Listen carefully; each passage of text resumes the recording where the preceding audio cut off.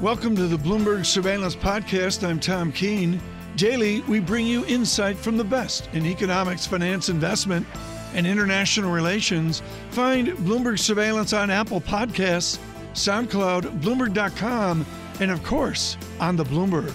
Joining us now is Peter Tchir from Academy Securities. Peter, it's a remarkable situation. Tom and I talking about these market notes coming from Goldman, Roaring Twenties, coming from JP Morgan, Market Nirvana. And here we are confronting two serious issues. One, a contested election down in Washington, D.C., which people are shrugging off. And two, COVID is still a thing in America. It's becoming a bigger thing again, Pete. Yeah, it's definitely deteriorating. And I can see the point. We started writing about a month and a half ago that we could see the economy doing much better by the end of 2021 than it even started at 2020. But I think there's a lot to get through first. We really need to know we're going to get stimulus, and not just Band-Aid stimulus, but real infrastructure spending. And yes, we had some really positive news on the vaccine. I think it's going to take a little while. So right now I'm a little bit bearish in the near term because I think there's too many hurdles for the market to cross, and everyone got a little bit too bullish in the past week. Peter Tchir, is the market pricing in a Biden presidency? I mean, the way I look at it is the market is looking at, as John says, well out into 2021, and they're not looking, I would suggest, to a Trump 2021. Well, I think we still have to accept that at this point, it looks like it's going to be Biden, that he's going to get through, that we still have the Senate race that's going to come up, and those runoffs are important. And I just don't see how we get meaningful stimulus before then. And there's so many uncertainties. Although I firmly believe we will get that infrastructure spending, there's a lot to go on before then. So, again, markets, I think, are a little bit complacent right now, a little bit looking, too far ahead. And maybe we've got to focus on the here and now a little bit more, where there are contested elections, there are issues, and the vaccine, unfortunately, is not here yet. With the gyrations you've seen the last week, have you recalibrated your sector choices here? Mr. Gostin at Goldman clearly has done that. Maybe he's making some institutionally easy calls like the OSO and ESG and all that. But parse it out, financials, cyclicals, and the rest. What are you looking at as being still movable into next year? So we have really liked what we've been calling the have-not. So those sectors that were left behind, whether it's small caps, whether it's value, whether it's financials, I think those are going to come, and do very well. And I think big tech is going to be challenged a little bit, in part because I think this kind of scenario of work from home forever is going to dissipate, and you've got some valuation issues there. And then even, I like the financials a lot. And I think one thing that's been missed through this whole talk is a lot of people talk about the shape of the yield curve. Yes, that's good for financials. But you're still having a robust housing sector, which tends to be good for financials. And financials took a lot of loan loss reserves. I think if we're near the end of the pandemic, our ability to deal with it, you won't see those loan loss reserves increase anymore, and you may actually see some release. So I think financials can do very well. They're very underweight. So those are sectors that I've been looking to, and I expect this have-not outperformance to continue. Pete, let's talk about the Treasury market. You mentioned it briefly there. 10-year yields, of course, at that upper end of the range of the last 5-6 months. Bond market closed today, but here we are at about 97 basis points on a 10-year yield. How much oxygen is there above this level, Pete? I think there's a decent amount. I think we get towards 125 on the 10-year. I think as we break through 1%, you'll see some more selling pressure. You'll see kind of people pile into the trade. I think that inflation hopes remain, especially if infrastructure talk comes up. And positioning is just, again, fairly awful. Everyone got so bullish again on the rate side of things. I think we head towards 125. I don't think we get much above that because the Fed will jawbone it down.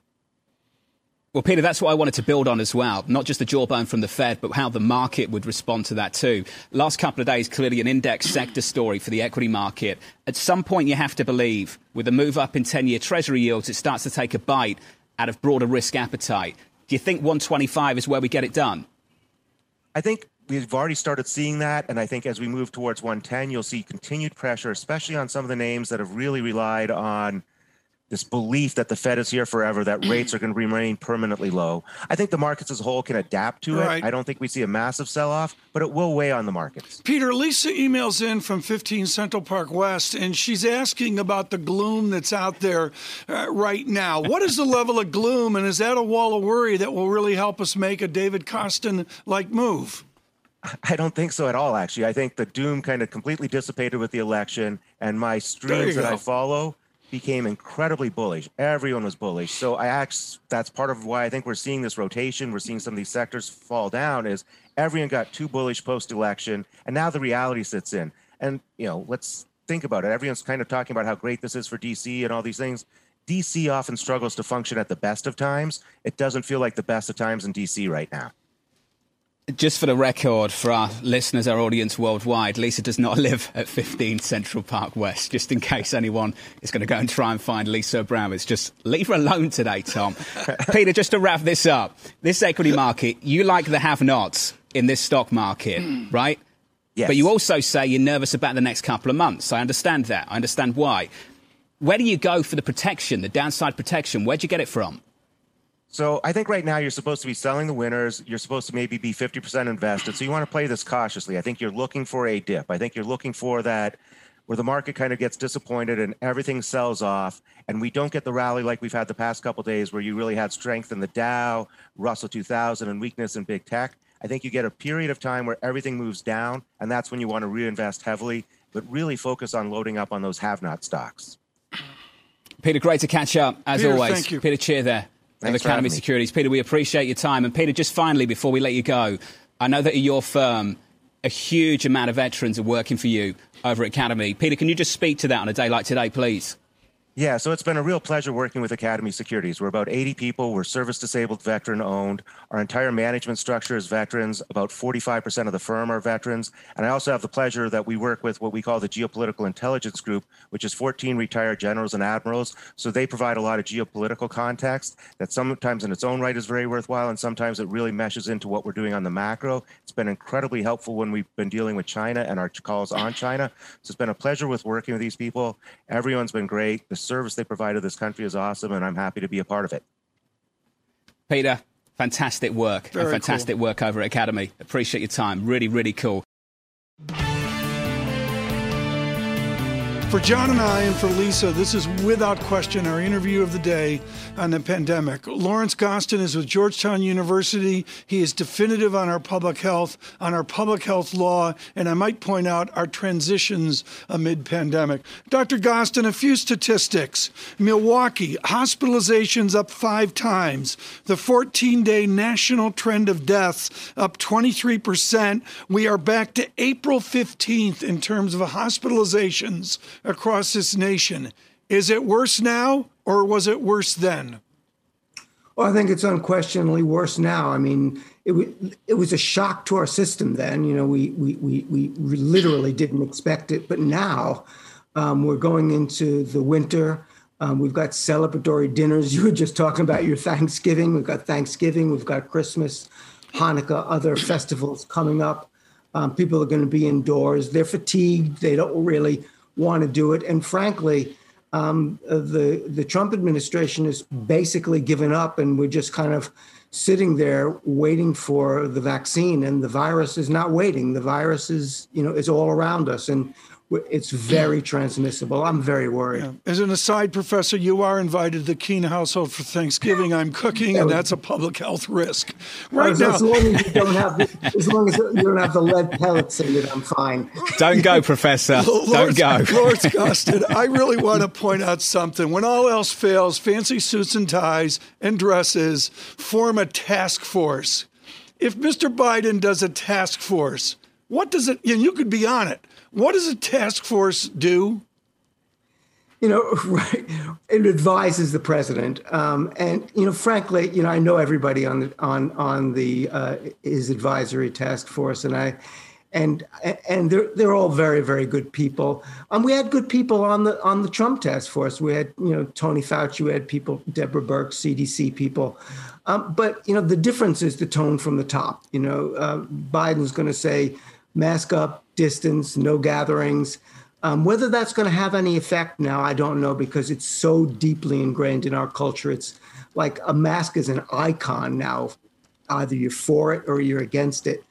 And so I just think, we're sitting ducks until we can get a vaccine. I have to say, the Pfizer vaccine result exceeded my most optimistic hopes. I just never expected to see a 90% effectiveness rate. Professor, that's the good news. Let's talk about what we're grappling with right now. We've got this vaccine on the horizon. I want to understand from you, you've talked a little bit about the federal response, the state-level response from Massachusetts, from Utah, from New Jersey, just a couple of days ago. What more can they do, and what should they be doing? And if they don't, what trajectory do you think we're on? Well, the states have only limited powers because people are traveling and they're going to travel for holidays as well. And they're trying to have quarantines and testing requirements for people coming into the state. But that's not always very feasible because you've got them coming in by cars, trucks, every possible means, including plane and train. So I think, what they can do is not open bars, not open restaurant. We should have no indoor bars or dining. We should really make sure that people understand that these indoor, large celebratory gatherings are big spreaders of the virus. And there needs to be clear and consistent messaging. That's basically all we can do right now. Professor, I want to go back to John Rawls and almost a theory of medical justice, if you will. And we don't need to get all philosophical here, but the great divide in America seems to be people that say at no cost we need to frame a public health policy where we don't kill a lot of old people versus other people saying the economy's got to move forward. And, if the sacrifice is a bunch of old people, frankly, like you and me and not young Pharaoh, well, that's the price we pay. What kind of theory of justice is between those two? Well, I mean, the first one, the idea that, the Great Barrington Declaration of just, letting it go, letting it run wild, but just save the elderly and the disabled people is I've never seen anything like it before, because when we talk about herd immunity, we're talking about vaccines. We're not talking about letting a potentially dangerous, fatal virus, spread like wildfire across the population. And I really do think that the economy versus COVID is a very false choice. Because if you look at the economies that have started to really bounce back, mostly in East Asia, China, places like that, they've done it by keeping the coronavirus under control and having really rigorous measures there. That, they had locked down originally, but then they got on top of it.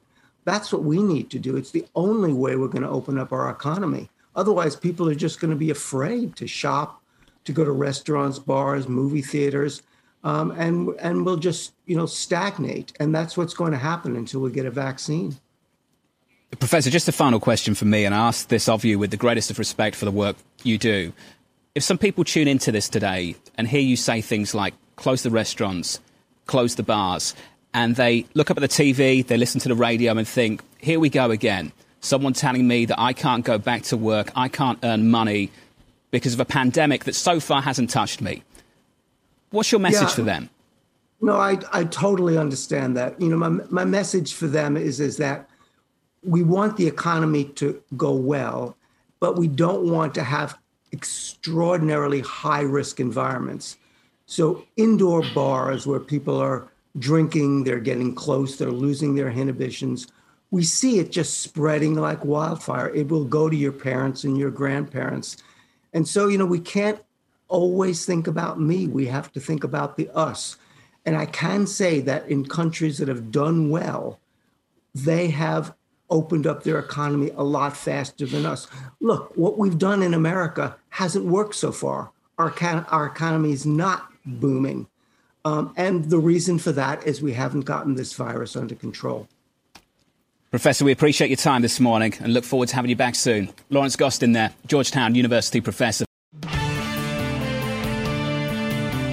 Right now on the equity markets, Alicia Levine with BNY Mellon really quite good at dovetailing quantitative into the fundamental outlook on the market. Alicia Levine, get quantitative for me right now, looking at something like price to cash flow, price to revenues, price to earnings. Is this market cheap, ready to launch higher, or are you still cautious?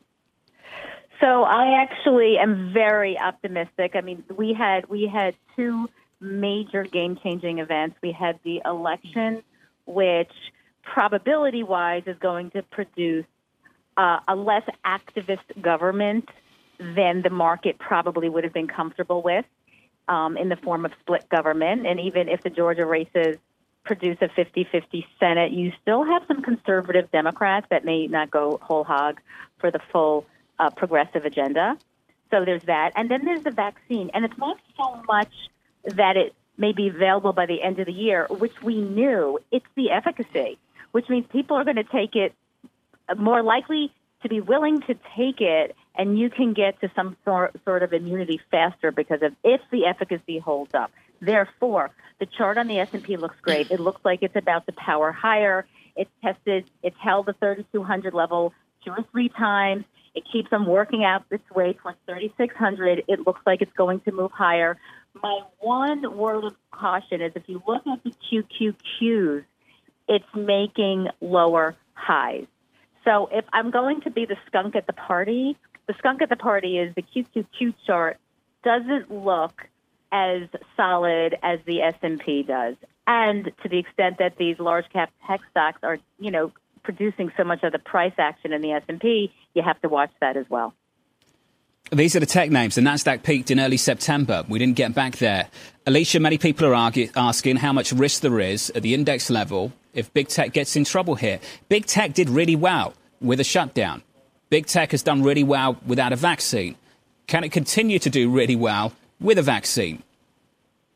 Right. So we think in the next couple of months, tactically, the cyclicals and the value will outperform on a relative basis, but you still need tech to hang in there on some level. So you can't have one of those terrible days where Nasdaq's down, 4 or 5%, because the S&P will not be able to make progress then, just because tech is overweighted so much on the index level. It just has to perform a little bit. And as we know, going forward, it's your growth names that are really going to be carrying the market, not so much value and cyclical going forward. This is a tactical trade because the Fed is staying easy and rates are staying low. And even if the 10-year gets to 2%, which is really hard to imagine, your yields are still negative until the 10-year gets to 2%. So your real yields are still negative. So you have a lot of juice in the trunk here for the market moving higher. You can't have tech fall out of bed. You can't, because you'll never get the index moving. Yeah. Alicia, stick with me. I've got to do a couple of things. I want to get to the European bond market quickly and pick up on what's happening in Italy at the moment. The 10-year yield just rolled over, down about 5 basis points on a session now to 71 basis points on a 10-year. Here's the why. ECB President Christine Lagarde speaking right now and alluding to her view that PEP, which is the Pandemic Emergency Purchase Programme at the ECB, is likely to remain the main ECB tool, along with TLTROs. Now, this is important, Tom, because as we work our way through 2020 and out into 2021, that asset purchase programme has a huge amount of flexibility that the traditional asset purchase programme on the sovereign side of the ECB over the last few years did not. Her ability to get the Governing Council to stick with her and stick with that through 21 and not just go back to the old ways, keep that flexibility, gives them a lot of comfort on the peripheral side of things, which I think is what the read across is right now. You take that headline, you drop it into the periphery, and you bid up Italian bonds. Well, let's make it simpler. She's saying they will take in less pristine paper, so it's price up, yield down, right? They will have the ability, if they so wish, to maintain that flexibility to lean into the periphery a little bit more, Tom, and maybe not buy as many bunds and buy some more BTPs if they need to. You remember back in March when they said we're not here to close spreads? That headline right there tells you everything we need to know. They are here to close spreads. They know, and this is the delicate dance played out in Europe much more cleanly than what we're seeing play out in the United States. They know that on the fiscal side, there's still work to do. And they know to get that work done, these governments are going to have to issue a lot more debt. What are they doing?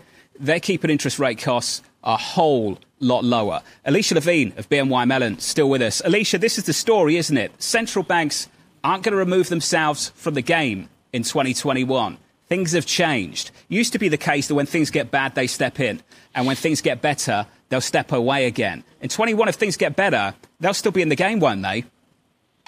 That's right. I mean, that's also fuel for the market. You know, the discussion of the average inflation targeting was precisely for moments that we're in today, when the expectations of growth tick up a notch, the expectations for inflation pick up a notch, and the announcements over the summer in September were precisely for this moment, saying to the market, we are going to stay put.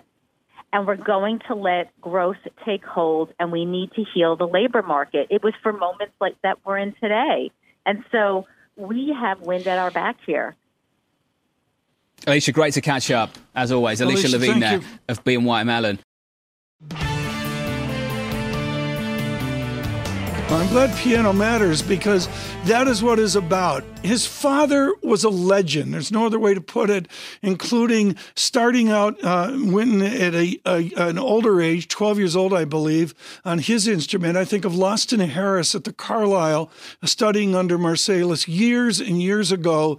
And it brought on a generation of people who, guess what? They reinvented jazz and drove it forward into the modern age. David Rubenstein, peer-to-peer conversations, and Mr. Rubenstein digresses away from the politics in the moment with a gentleman from Lincoln Center. David, what did you learn in speaking to Mr. Marsalis? Of course, I learned, sadly, that his father had died of COVID, and his father was an incredible jazz pianist, and he produced 4 sons who are also jazz musicians. Wynton is maybe the best known of them. For the things he's done at Lincoln Center. But also, he was a classical musician as well. He actually won a Grammy Award one year for classical music. The same year, he also won a Grammy Award for jazz. Jazz is probably the most American type of music we have. It was invented in this country. It's personified by so many people in this country, and it's one of our great exports in the music world. Hip-hop, you could also say, is invented here, but jazz for almost a century has been the most American, pure American form of music. Which way would he like jazz to go? We talk of the death of opera. They're all aging. We talk of philanthropists like yourself trying to save classical music. I don't believe jazz needs saving, but which way does he suggest jazz will go?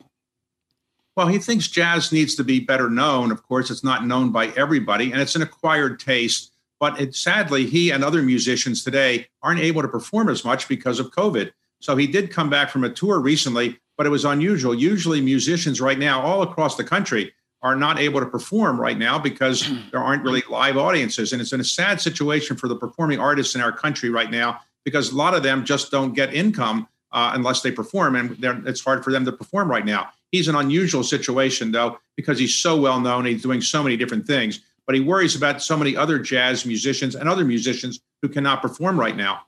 David, tell us about the sanctity of copyright. Carlyle's looked at this. I know Blackstone's been involved as well. Jazz musicians survive on copyright. The copyright rates in Europe are much more artist-friendly. Does he feel that people can get paid into the future? Well, we didn't quite address that, but we did talk about something very important related to that, which is that jazz is something that is it changes a lot. In other words, when you're a jazz musician, you have copyrighted music, but you riff a lot. You keep playing a little bit longer than you maybe were supposed to. You change what was written for you. It's a music form that evolves a bit, and it's not as easy to copyright in some respects. But on the other hand, I do feel that jazz music is probably not as well known in all parts of the country as it is in, let's say, New Orleans or Chicago or New York, right. But it's incredibly popular outside the United States as well. Also, I wanted to point out that he has dealt with racism, as all jazz musicians who are black, no doubt, have done, and all blacks, I presumably, have done as well. And even though he's famous, he does talk about in the interview the fact that he still feels discriminated against, and he felt it when he was growing up in a segregated South. So although he's a famous musician, he hasn't escaped the racism that people of his race have suffered in our country. David, Goldman Sachs today went exceptionally positive on 2021 and 22, and there's the noise of a vaccine. Of course, a small matter of an election that we're contesting right now. Does David Rubenstein have an optimism like some of the strategists looking forward 2 years? I think the vaccine news is positive recently, and I do think that some point in 2021, we'll begin to get vaccinated sufficiently to make us be able to go back to work or enable us to go back to work. And I do think the election will get resolved in the not too distant future in some way.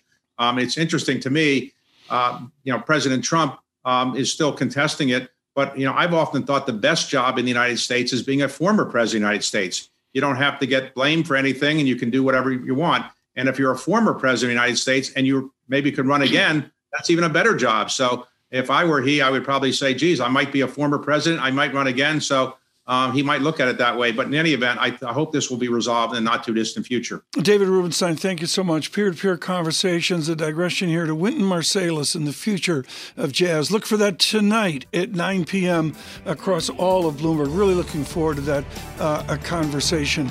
Thanks for listening to the Bloomberg Surveillance Podcast. Subscribe and listen to interviews on Apple Podcasts, SoundCloud, or whichever podcast platform you prefer. I'm on Twitter at Tom Keene.